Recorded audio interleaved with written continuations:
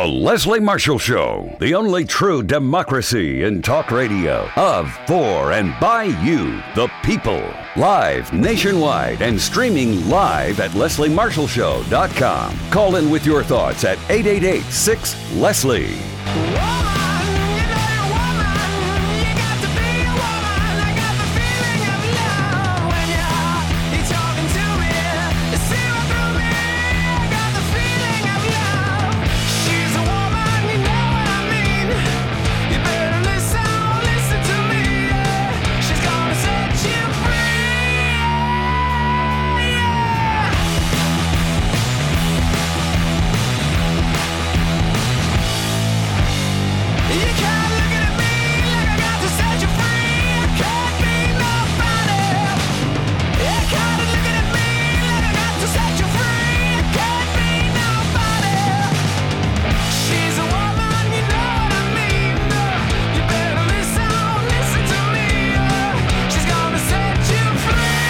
Absolutely, here to set you free. Happy Hump Day. I'm Leslie Marshall. Welcome back. Only true democracy in talk radio, of, for, and by you, the people. We have two great guests joining us in this hour, and I hope you will as well. Not going to have as much time for phone calls, but you know the drill. We are a talk show. You can talk to us in addition to listening. Our number, 888-6-LESLIE. 888-653-7543. Because we have a very busy day in the next couple of hours, and we have two guests. Let's get right to it. First up, we have Patriotic Millionaire Dan Berger. Dan is a Philadelphia lawyer specializing in complex litigation from the plaintiff's perspective, and that includes antitrust, securities, consumer protection, employment, environmental, and civil and human rights. Mr. Berger is also very politically active and is the largest supporter of progressive political causes and groups in the Philadelphia area. Currently, he is a sponsor of the Progress Project. That's being co-sponsored with the Brookings Institute, and it is investigating the nature of social, economic, and political progress in the historical sense and how to restart and enhance historical progress. I would be a student in that class. That ticks all the boxes for me. More than a pleasure to have on the program. I actually think he's been on before. Patriotic Millionaire, Mr. Dan Berger. Mr. Berger, thank you for joining us. Happy Hump Day, sir, and welcome. Leslie, it's a great pleasure to be with you. First time, long time, as they say. In sports radio. I love it. Yeah, they do. First time, long time, right? We have a debate coming up. I'm going to be there at Hofstra with my role as a progressive on Fox News Channel, in addition to my role here as the host of this program. And they're saying the predictions, it's going to be the most watched debate in the history of the country. Now, you, as a part of Patriotic Millionaires, I got to say, and I'm not just kissing up, but let me kiss up for a moment for good reason. Patriotic Millionaires is definitely one of, if not my favorite organization. Let me tell you why. You are people that don't have to spend your time. You have the money to write a check and, give a damn and just throw some money at something. But you guys, especially you, Mr. Berger, and others in the Patriotic Millionaires, do so much more. And that's why I have you on the program, and I want people to know about individuals who do more than just write a check. And I love what you're doing here, which is you're saying, Lester Holt, you're moderating the first debate, and we want a first debate democracy. First off, so that folks that haven't read all the background, haven't been looking at your website or listening to you at Patriotic Millionaires, you and others as members there, what are you asking of Lester Holt in a first debate democracy? Well, actually, we're asking for two things. Initially, we're asking for an inquiry of the candidates, not just Mr. Trump, but both of the candidates, their views on the status of what we call political equality in the country. And, that means that we're concerned about the imbalance of political power in the country that has flowed from the imbalance of economic power and economic wealth in this country, and the concentration of economic power and wealth in the hands of the few. So that was the initial inquiry that we are recommending and have recommended be front and center in the debate. And as you know, Leslie, that it turns around the issues of money and politics. So, and I'll come back to that in a second.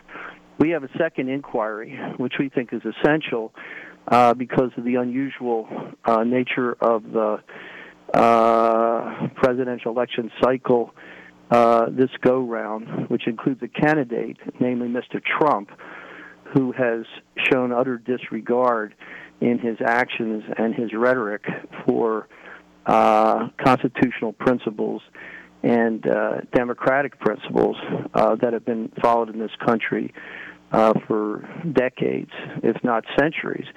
And we feel that his rhetoric and his actions have raised as an issue whether or not he can be relied on to fulfill the oath of office if he were to become president, to protect the Constitution and fully and faithfully execute the laws of the United States.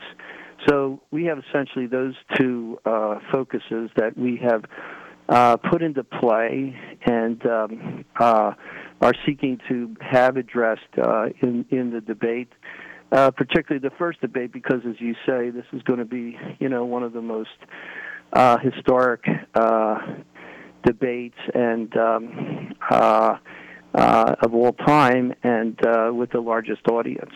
So we think it ought to be included in the first debate. And I agree with you 100%, because you do have two very wealthy individuals, and we do have a problem with imbalance in this nation. I mean, the gap in the country between the haves and the have-nots, is growing faster. It's growing faster than we've seen in the past century.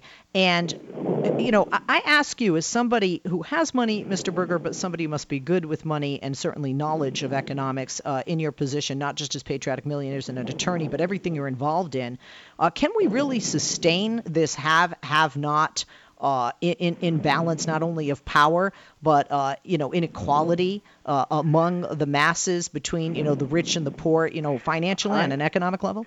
I don't think so, and it's a fundamental issue.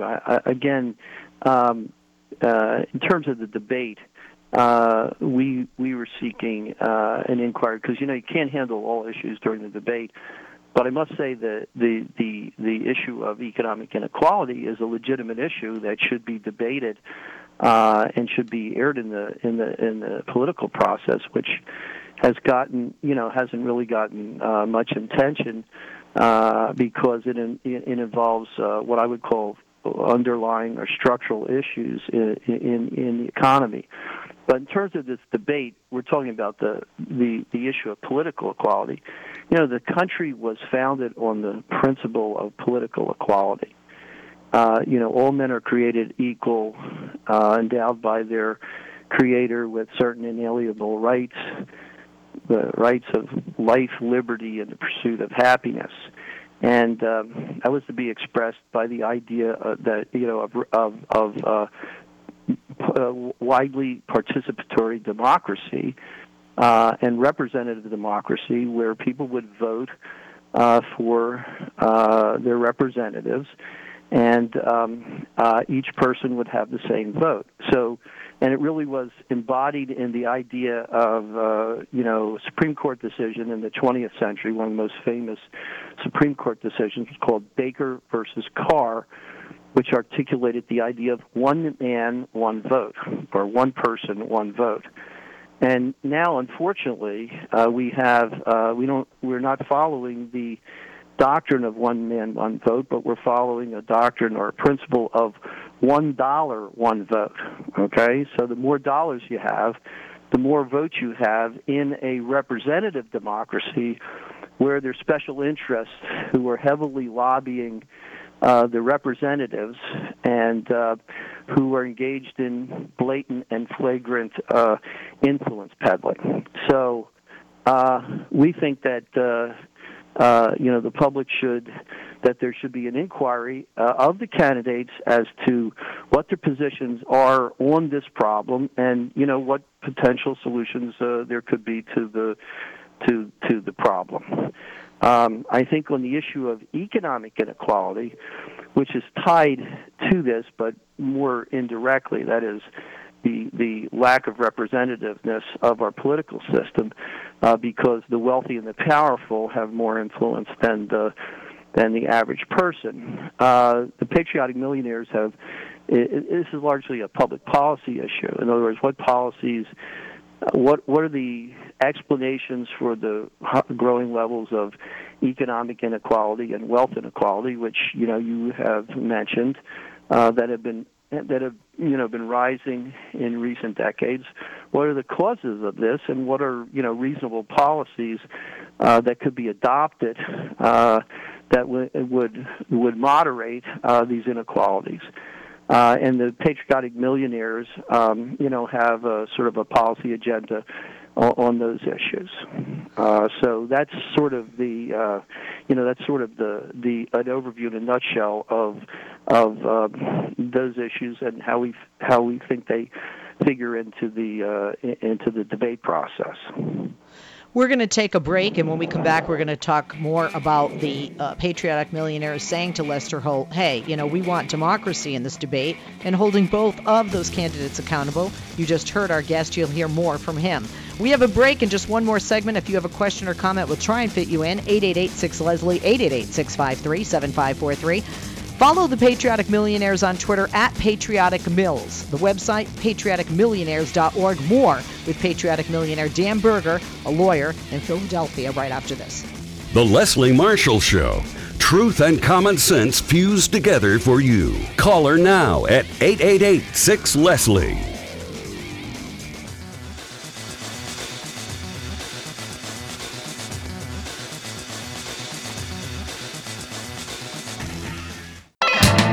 If you missed Leslie on TV this week, catch up at lesliemarshallshow.com.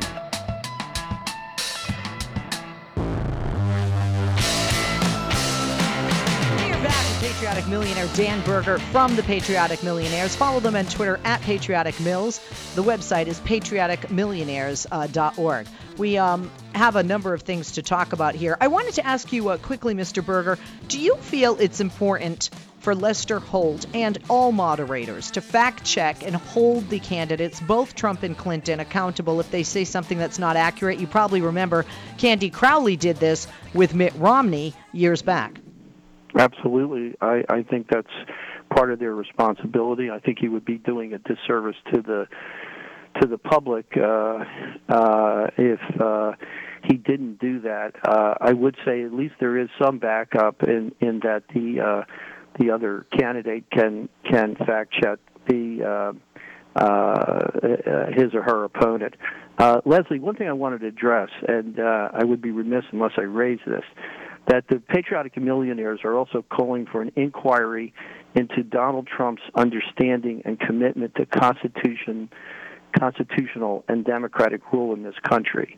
And, Trump's activities and his actions and his statements have been so extreme as to raise questions as to whether he could protect the Constitution and fully execute the laws of the United States, which he would be required to do under the oath of office should he win. And I think it's absolutely essential for Holt to go into this, even though it's a sensitive and potentially embarrassing subject for Mr. Trump. But it doesn't appear that Mr. Trump understands the structural setup of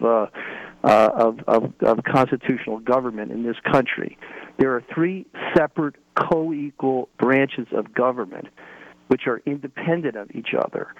And he doesn't appear to understand, for example, that the judiciary is an independent branch of the government, and that he would not be able to criticize a judge who is presiding over his fraud case, in which he is a defendant, and to try to pressure or intimidate the judge to withdraw from the case. So, that's just one example.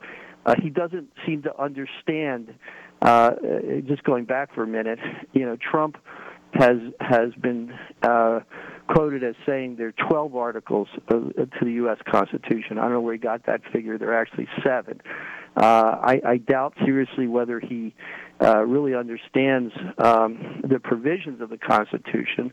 And if you're going to protect the Constitution, you ought to understand the provisions. And I don't think he understands that there have been 27 amendments over the last 230 years, and what the basic and most important of those amendments are. So one of the articles of the Constitution, which he apparently doesn't understand, has to do with the full faith and credit of the United States. Trump proposed in not only a policy proposal that was wrong, but it was of monumental stupidity to seek to renegotiate the debt of the United States, which would mean that he would be defaulting on part of the debt of the United States. This is such a monumentally stupid proposal that it just shows a degree of ignorance of not only the economic effects of his proposal, but his complete lack of understanding of the legal and constitutional framework in which that was incurred. Absolutely. Oh, go ahead, Mr. Berger. Sorry, I didn't mean to interrupt. Okay, another thing is he doesn't appear to understand that there's an amendment called the First Amendment, which guarantees a free press. His attacks on the press,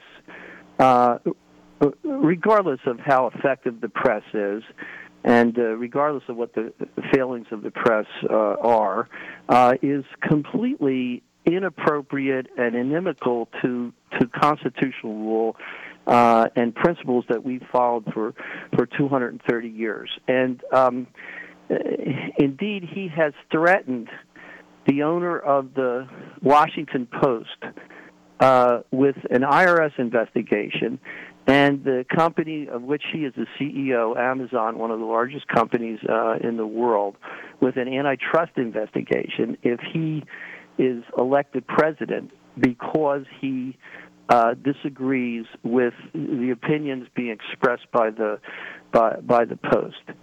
This is a blatant violation of the First Amendment. The press deserves criticism in a number of respects, but if something like this were to be pursued by Trump, it would be an invitation to the institution of a police state in this country.